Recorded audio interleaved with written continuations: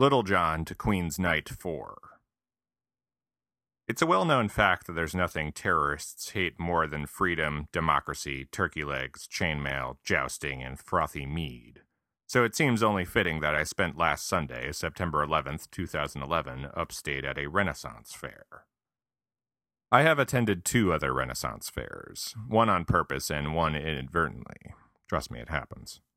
But this was the first time I was attending one where I knew full well what I was getting myself into. I knew there would be wenches, fake accents, extraneous Y's thrown into words for no reason, jesters, people yelling, "Huzzah!" bored children, and dudes on stilts. But as I soon learned, even a seasoned Renaissance man like myself can be surprised once in a while. To transport oneself from 2011 into ye olden times, all it takes is $20 and a trip to the Port Authority to hop on a bus to Tuxedo Park, New York. Yes, Tuxedo Park is the name of an actual town. People always mock my hometown of Guilderland, New York, for sounding like it was named after something out of a Ren fair, but as it turns out, Renaissance fairs take place in far more stupid-sounding locales. Anyway, about an hour northwest of Manhattan lies the sleepy town of Tuxedo Park, and inside Tuxedo Park lies Sterling Forest. Not to be confused with Sterling, New York, which is home to New York State's other Renaissance fair. Try to keep up here, people. 8 weekends out of the year, Sterling Forest transforms itself into a strange amalgam of Sherwood Forest and a live-action version of Monty Python and the Holy Grail by becoming, cue amateur trumpet blowing, the New York Renaissance Festival. Upon entering the festival, you're immediately overwhelmed by stimuli, confusing, conflicting stimuli. You thought you were being transported to England circa the 16th century, but then you see a bunch of Scotsmen walking around in kilts playing bagpipes. And then another dude dressed as 1800s Captain Jack Sparrow juggling bowling pins, and another dude dressed as a zombie drinking beer? Was that just Darth Vader posing for a photo with a Viking? What the hell's going on here? You see, there are definitely varying levels of commitment to the Renaissance Fair's historical accuracy, both by the attendees and the fair workers. Some people played a little fast and loose with the time period. The time period even. Wandering deeper into the festival, it becomes apparent it's essentially an alternate reality Disney World on a far, far, far, far smaller budget. There are shops selling wares, games of luck and skill, rides, costumed entertainers walking around entertaining, and stage shows to see. All extremely low budget. Just to give you a baseline, the rides mostly consist of sitting in a wooden barrel tied to a rope as a dude swings the barrel around. That'll be $3, please. Fun fact, many fair patrons pay for everything in dollar coins. As I was buying a cup of apple cider, I avoided the Pepsi. I'm a method Ren Fair attendee.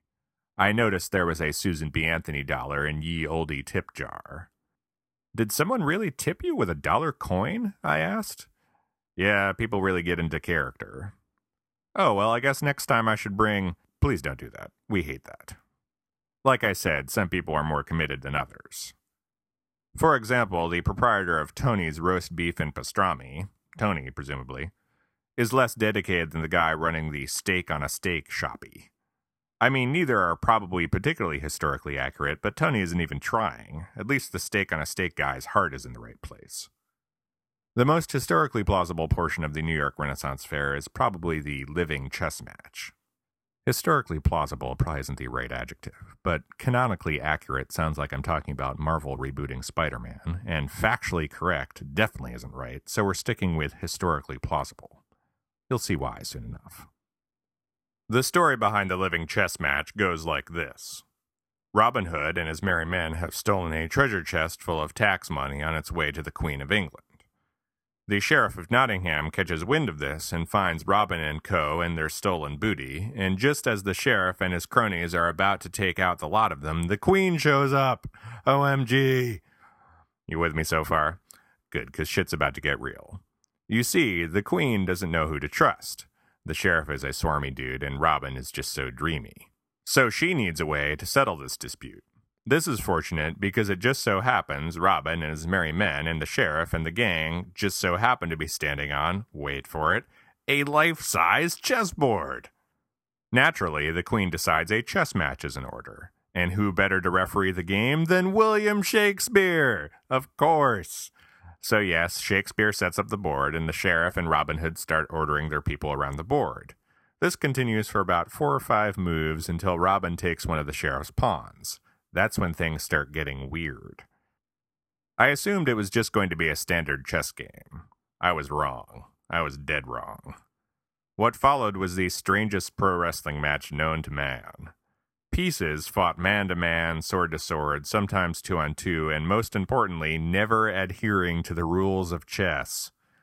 Ultimately, it came down to king versus king, Robin versus sheriff, which is a definite no-no in chess. Ultimately, Robin won the queen's money and made Marion's hand in marriage, obviously. You'd think once you've seen one Renaissance fair, you'd seen them all, but this trip proved that is not the case. As I exited the fair, there was a sign that said, "Caution, reality ahead," followed by, "Come back soon." Well played, New York Renaissance Festival. I think I will. I mean, I kind of have to. After all, in the 4 weekends leading up to Halloween, Sterling Forest becomes the Forest of Fear, which is rated the number 3 haunted house in America by Haunted Attractions magazine. Suck it, Terror Town in Toledo, Ohio. Oh, and suck it, actual terrorists.